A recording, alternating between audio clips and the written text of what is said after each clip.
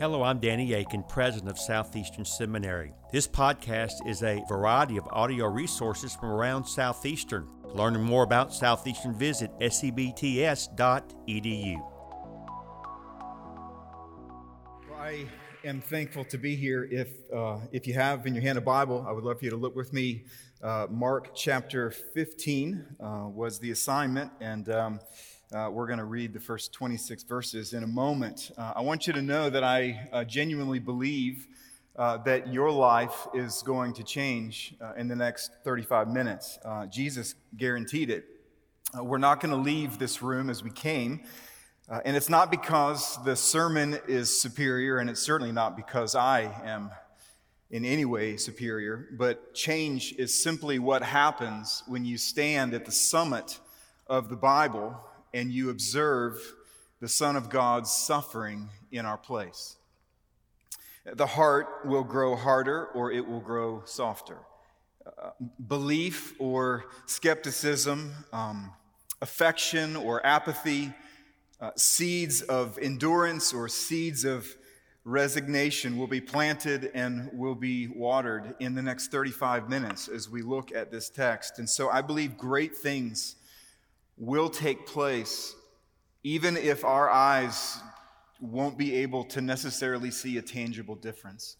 Jesus said that when we look at what he did for us, our heart either breaks over that or it gets harder like a stone. And so I want to pray for us as we get started. Father in heaven, we come before you and we believe the Bible is true. We believe the Bible is your word, and we believe that the Bible tells us that we can gather in this moment and that we can walk out of this room and we can be most impressed with a song that we sang or a person who sang it. We can be most impressed by wisdom of a human being, and yet ultimately we would walk out and we would be utterly the same. We wouldn't be transformed, and that's simply not our desire. And so I pray that, Father, even in these halls that hear so many echoes over the years, echoes to the gospel that just reverberate into the heart, I pray that you would help us to be more than intellectual students, that you would help us to see that the very reality of why we even have this room and why we are gathered in this place, Lord, that we would once again melt under the expression of love that you have poured out to us in your Son, Jesus. We pray in Christ's name, amen. So starting in verse 1, Mark says, "And as soon as it was morning, the chief priest held a consultation with the elders and scribes and the whole council, and they bound Jesus and led him away and delivered him over to Pilate. And Pilate asked him, 'Are you the king of the Jews?' And he answered him, 'You have said so.' And the chief priest accused him of many things. And Pilate again asked him, 'Have you no answer to make? See how many charges they bring against you.' But Jesus made no further answer, so that Pilate was amazed. And now at the feast, he used to release for them one prisoner for whom they asked. And among the rebels in prison who had committed murder in the insurrection, there was a man called Barabbas. And the crowd came up and began to ask Pilate to do as he usually did for them. And he answered them, saying, 'Do you want me to release for you the king of the Jews?' For he perceived that it was out of envy that the chief priest had delivered him up. But the chief priest stirred up the crowd to have him release for them Barabbas instead. And Pilate again said to them, 'Then what shall I do with the man that you call the king of the Jews?' And they cried out again, 'Crucify him!' And Pilate said to them, 'Why? What evil has he done?' But they shouted all the more, 'Crucify him!' So Pilate, wishing to satisfy the crowd, released for them Barabbas, and having scourged Jesus, he delivered him to be crucified. And the soldiers led him away inside the palace. And they called together the whole battalion, and they clothed him in a purple cloak, and twisting together a crown of thorns, they put it on him. And they began to salute him, 'Hail, King of the Jews!' And they were striking his head with a reed and spitting on him and kneeling down in homage to him. And when they had mocked him, they stripped him of the purple cloak and put his own clothes on him, and they led him out to crucify him. And they compelled a passerby, Simon of Cyrene, who was coming in from the country, the father of Alexander and Rufus, to carry his cross. And they brought him to the place called Golgotha, which means place of a skull. And they offered him wine mixed with myrrh, but he did not take it. And they crucified him and divided his garments among them, casting lots for them to decide what each should take. And it was the third hour when they crucified him, and the inscription of the charge against him read, "The King of the Jews."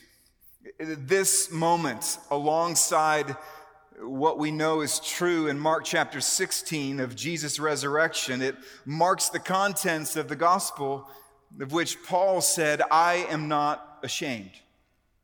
Shame is an interesting word to use and to reference when you're thinking about what's taking place in these chapters, in these sentences. We think of the word shame, and what shame is it's a feeling. It's an awful feeling of falling short in front of people whose approval we desperately want. And so we can feel shame through a number of ways. We can feel shame when we sin in front of people whose approval we desperately want. If one of you walked in with a shirt that says, "I love Calvin," and someone else was offended and you got into a fist fight in the middle of chapel, you may later in the afternoon think, I feel a sense of shame that I allowed my anger or my animosity towards somebody to actually descend to the place to where I would sin in front of a lot of other people that I want them to think highly of me. And so every one of us, we have sinned in front of someone else at some point in our life. And then at a later point in life, we were embarrassed over the fact that people saw us at such a weak moment in life. That's one way that we feel shame. A second way that we feel shame is when we fall short or when we fail in the presence of people who we desire their approval. You can be an athlete and you can run track and you can come in last place, 20 yards behind the next runner. And the fact is, you've not sinned in that moment, and yet you may, for a time, feel a sense of shame because all of the people who are observing you, who you want to celebrate you, in that moment they're pitying you because they wouldn't want to be where you are. And so we can feel shame because of sin, and we can feel shame because of failure, but there's another cause of shame, and it's really the cause that Paul is addressing in Romans 1 when he says, "I am not ashamed of the gospel." And that is the shame of associating with someone else who is ridiculed by people whom we want them to think highly of us. And this is precisely what he's talking about. Every single one of us, we live in a culture where Jesus is ridiculed. And every single one of us, just like Peter, at different moments in our life, when it's time to speak up and to associate boldly with Jesus Christ, there are times when, for whatever reason, the heat of the moment causes us to shrink back and to feel a sense of shame of being associated with somebody that's ridiculed by people that we want to think highly of us. This is precisely what Paul meant when he said, "I am not ashamed." And what I want you to see in this remarkable set of verses, I know that every one of these verses could be an entire volume of sermons, even of themselves. But let me show you just a few reasons why we need not be ashamed to be associated with Jesus Christ. The first we see in verse 1 is that Jesus endured the shame of being bound in our place. It really is a remarkable thing. Every one of us, we know when we see somebody, it's embarrassing to be bound. It's embarrassing to be the person or to be with the person who is pulled over by the police and suddenly their hands are handcuffed. They are bound in that very moment. When we bind somebody's hands, what we're saying is this, I don't trust those hands. I don't trust the heart that those hands are attached to. I don't trust what those hands are capable of doing. And so we're going to bind those hands. And for the first time in the garden, when Jesus was praying and the mob came in order to arrest him, it says there that they bound Jesus and led him to the Sanhedrin. And then here at the beginning of chapter 15 and verse 1, at the end of their trial where they said, this is a blasphemer who deserves to die, but we don't have the authority to kill him. We should take him to Pilate. They bind him again. Can you imagine those hands? Those same hands that had made miracle bread in order to serve other people, those same hands who had healed lepers, those same hands who had restored sight to the blind, those same hands that when parents said to their little kids, go up to that man named Jesus and just get close enough that he can bless you, and he reaches down with those kind, loving hands and places them on those children. They were kind hands, holy hands, and powerful hands. How in the world could these hands be bound? And the answer that we're told within the scripture is he allowed them to be bound. He allowed them to be bound. And we are not ashamed of associating with a man who had his hands bound. And the reason is because it should have been us. It is our hands that have done despicable things. It is our hands that should not be trusted. And so I think it's important for us when we see these what otherwise would be throwaway verbs, throwaway embarrassments to Jesus in a chapter that's otherwise full of things that we normally see and think about when we think about the cross of Christ, is to consider just for a moment what he was accomplishing by allowing his hands to be bound. You see, the Bible says that our hands are bound by a number of things. Romans chapter 6 says, before Jesus Christ, that you and I are bound to the chains of sin. Every one of us at some point in our life have sinned in a particular area. It causes us to feel unusual shame, and we said, I'll never do that again, only to find ourselves return to that same behavior and even deeper levels of shame. Some of us, even after Christ, we wrap ourselves up with those chains that have been broken. And there's many of us who are here right now who says, well, God, will I ever be able to think as a pure man? Will I always be bound by that impulse to say things that I should not say? We have been set free, we're told in Romans 8, from the law of sin and death. And the reason that we're set free from those chains is because Jesus wore his. That he allowed himself to be bound. We're also told that you and I, that we're bound by the chains, something called the verdict of God's law.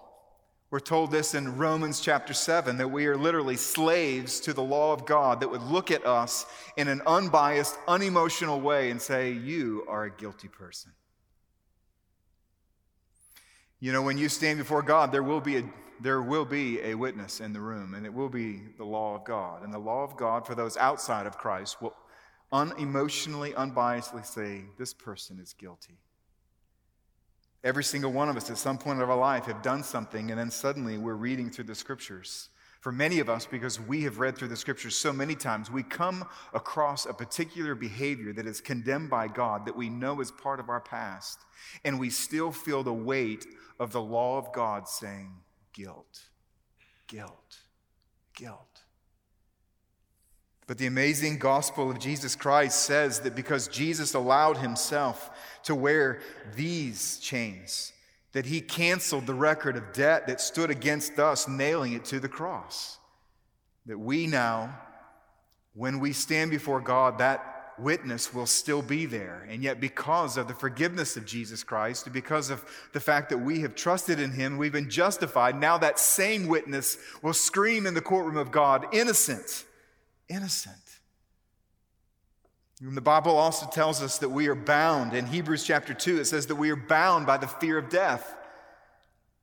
Most of us in this room have lived long enough to wish that we could escape death, and yet the older we get, the more certain we are that we won't. And yet Jesus, we're told, removed the sting of death, and he did so because he allowed himself to be bound. You see, when I use sanctified imagination, and I sit and I read and then I pause and I imagine those precious, holy, helpful, powerful hands being bound. I feel a peculiar pain. I feel a particular pain. I feel a sense of defensiveness. But how deeply did we need him to be bound and to endure that shame? And for this reason, we are not ashamed. The second reason we must not be ashamed is because Jesus endured the shame of being accused in our place. And we see this in verses 2 through 5. We all know the humiliation and sometimes even the anger of being accused of something, in particular if we know that we're innocent. And you know that the Bible goes out of its way, in particular Peter, the one who denied Jesus, who in that moment felt the immense shame in the moment of being associated, and then after the moment of sinning against Christ. Peter went out of his way throughout his first letter to talk about just how sinless Jesus was. He says he was a lamb without a single blemish or spot. He goes into verse 2 and he says that this Jesus Christ, he committed no sin. And then to emphasize the amount, if you can quantify without sin, he tried to, and he says, let me tell you how innocent he was. He says, you know how in every single sin except one, you need no other resource to accomplish it. To sin against a person, you at least need another person who's close. To steal something, you at least need to have an object that's there and some measure of risk that you need to avert in order to take that thing for yourself. But there is one kind of sin you can do without any help whatsoever, and it can be done in a nanosecond, and that is the words that come out of our mouth. And Peter said, not only did he commit no sin, he says, neither was deceit found in his mouth.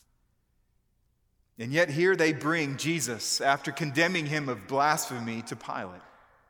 John's account of this moment is my favorite of the four. They bring him to Pilate at the break of dawn, and John tells us that Pilate asked a question first. He goes, what did he do wrong?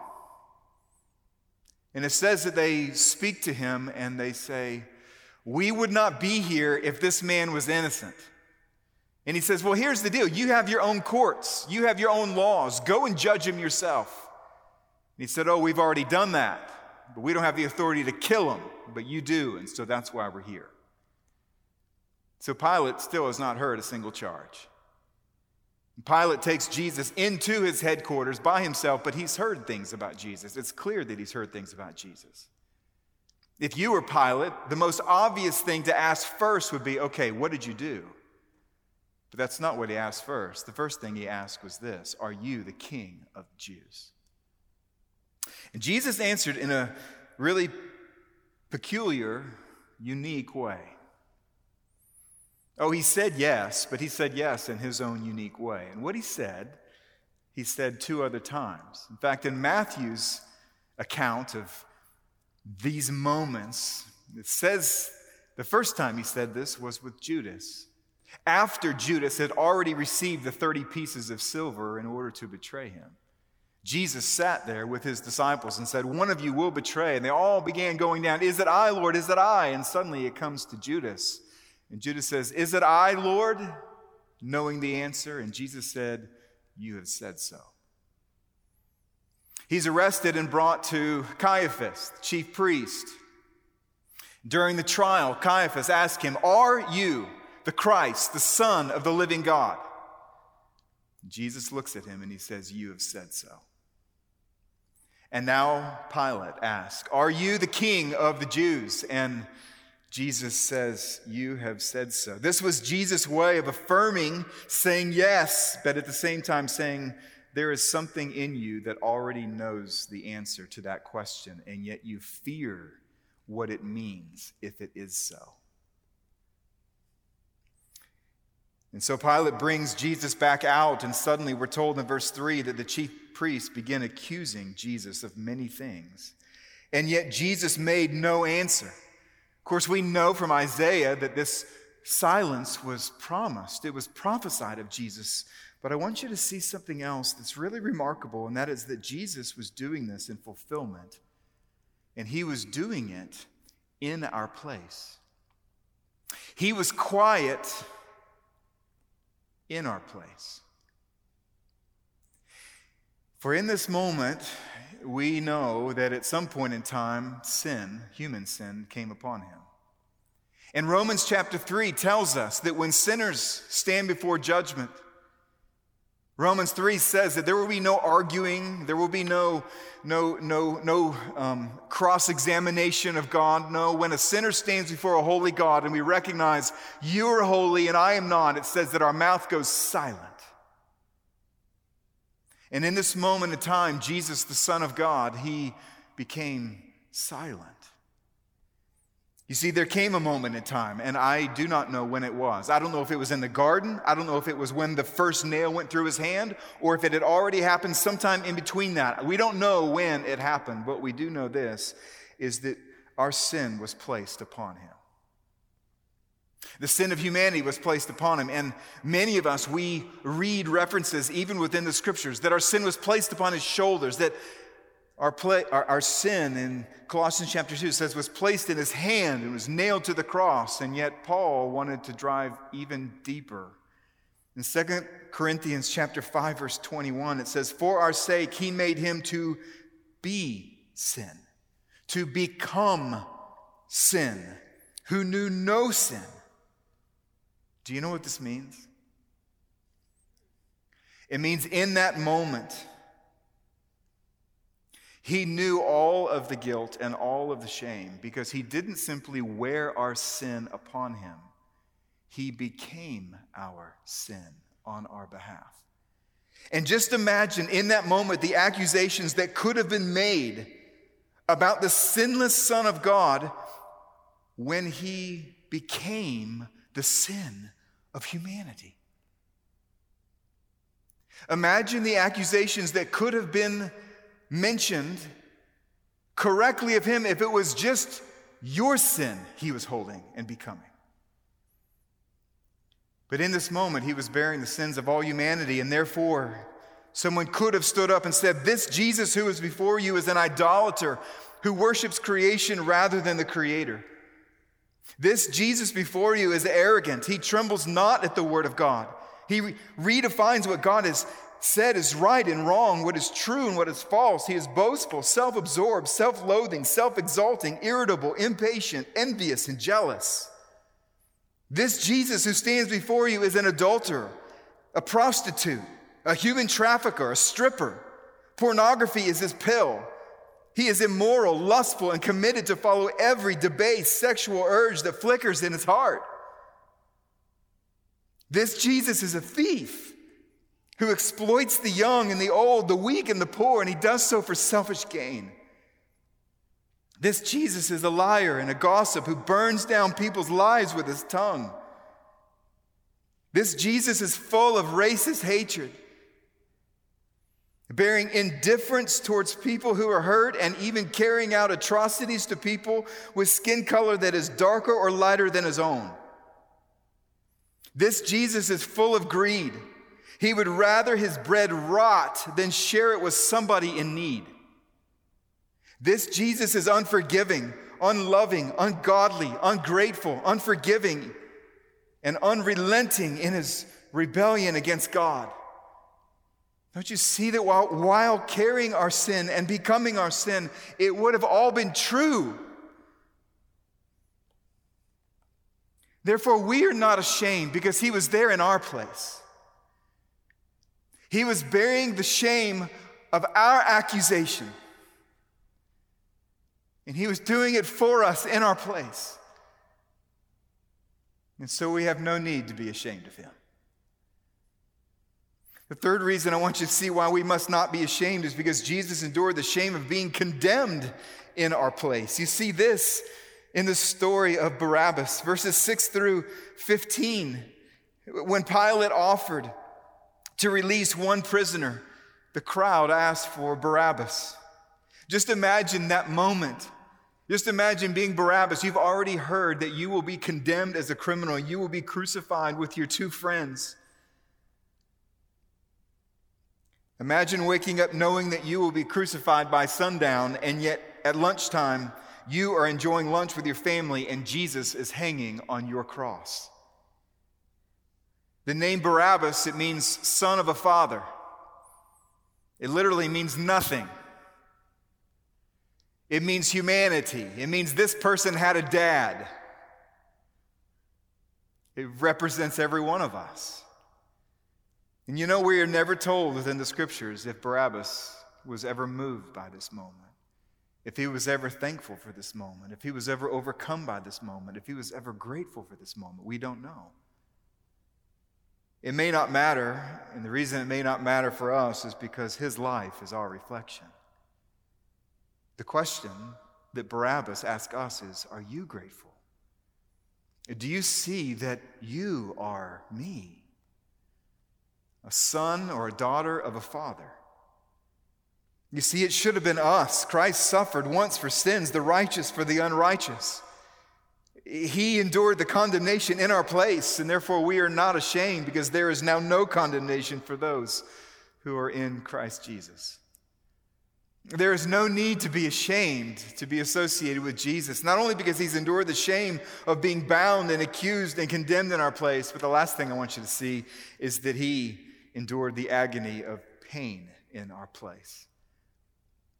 The physical trauma that was placed upon Jesus' physical body, his emotion, his spirit, his relational capacity, is absolutely stunning. Of course, his physical trauma began in the garden alongside his emotional trauma as he anticipated drinking the cup of God's wrath. The agony of that moment, it would appear, burst through the capillaries in his own glands, causing them to burst so that his sweat became like great drops of blood. You remember, it's amazing if you think about the amount of anxiety. Many of us in this room, myself included, we know what it feels like to feel a sense of chronic anxiety, to be worried, to be anxious. Some of us in the room, we have a hard time getting out of our bed, out of our room, simply because of an overwhelming sense of anxiety in our heart. There are times in my life when I feel like somebody's fist is in between my sternum and my heart. And the doctors say, no, that's just anxiety. Sometimes that's the reality that we feel. And yet, I want you to think about what's taking place even in the garden. Peter says on that same night that he had to warm himself at a fire where he denied him, which means it was a cold night. And yet, Jesus was not only sweating as he prayed, is that he was so overcome with turmoil at the anticipation of bearing the wrath of God that his own body began to break apart and blood became evident through his own glands. It was physically apparent. He's arrested, he's bound, he's brought to his first trial. At the end of his first trial, it says they spit on him and they struck him. At the end of his second trial, we're told here in verse 15 that they scourged him. I know that you've studied all of these things. I know you know what scourging is. It was invented by the Persians, and then it was perfected by the Romans.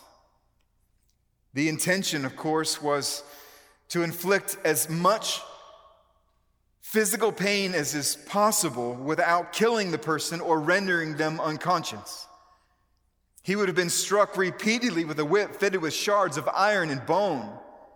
Oh, the Jews that were still governed by some law of mercy, they limited the number of lashes to 39, but the Romans, they simply took a man to his brink.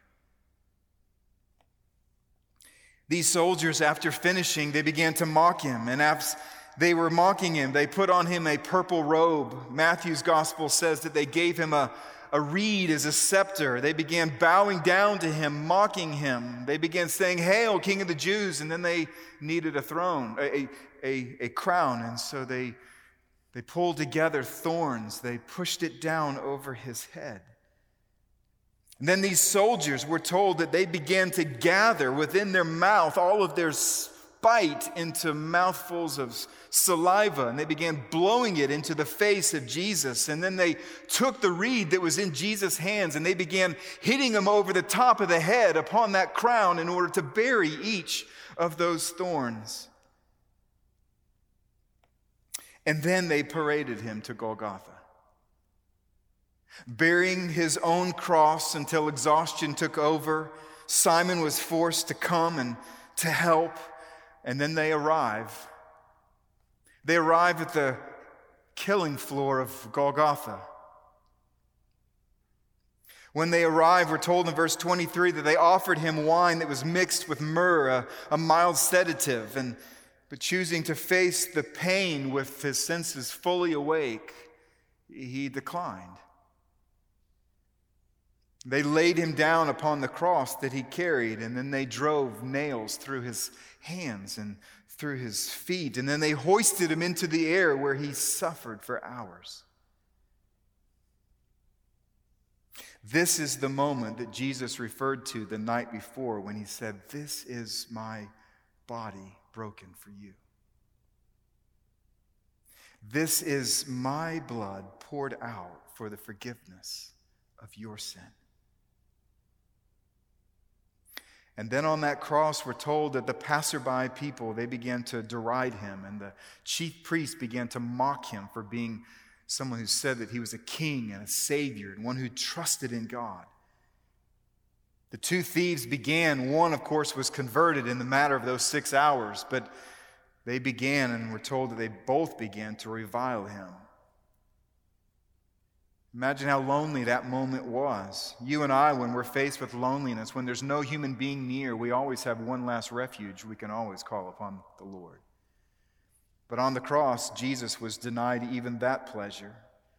And he bore witness to it when he said in verse 34, my God, why have you forsaken me?" After 6 lonely and painful hours, Jesus uttered a loud cry, and then he breathed his last. Friends, we are not ashamed because he bore this pain and agony in our place. It should have been you. It should have been me. This is the moment that the entire Old Testament anticipates. This is the moment that the entire New Testament celebrates. And this is the moment that heaven reverberates again and again and again in song, "Worthy is the Lamb who was slain." And so as we close, let me encourage you with 2 very simple things to consider. Let me urge every one of us to stake our life on this moment. You see, there is a point to your life. You're living for a reason. There is a point, and I want you to know you are not it, and I am not it. The church is not it. Jesus is the point. You know how you know what the point of life is?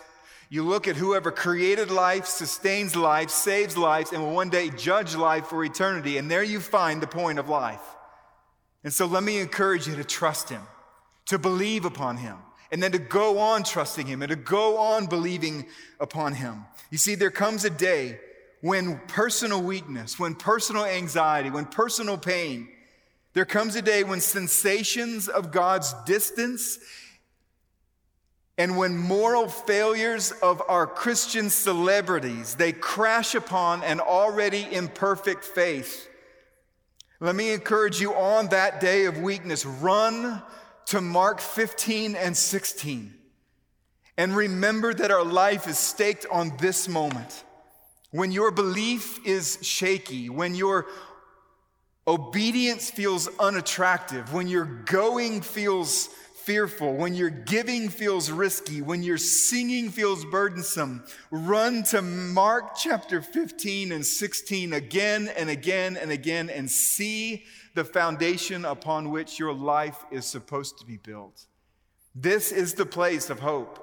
This is why the entire Old Testament says there is coming one. There is coming one who is literally going to be pierced for our transgressions. This is the moment that the entire New Testament looks back and it says, this is the blood by which you were ransomed. Keep trusting. And the second thing, because you are pursuing a life of ministry, because you're already overwhelmed, because you're already trusting in Jesus Christ, I urge you to stake your ministry to this moment. To stake your ministry to this moment. You see, there comes a day When you leave the gospel echoing amens of this room and your classrooms, and you shepherd a church that is easily confused as to why they exist, run them back to Mark 15 and 16 again and again and again.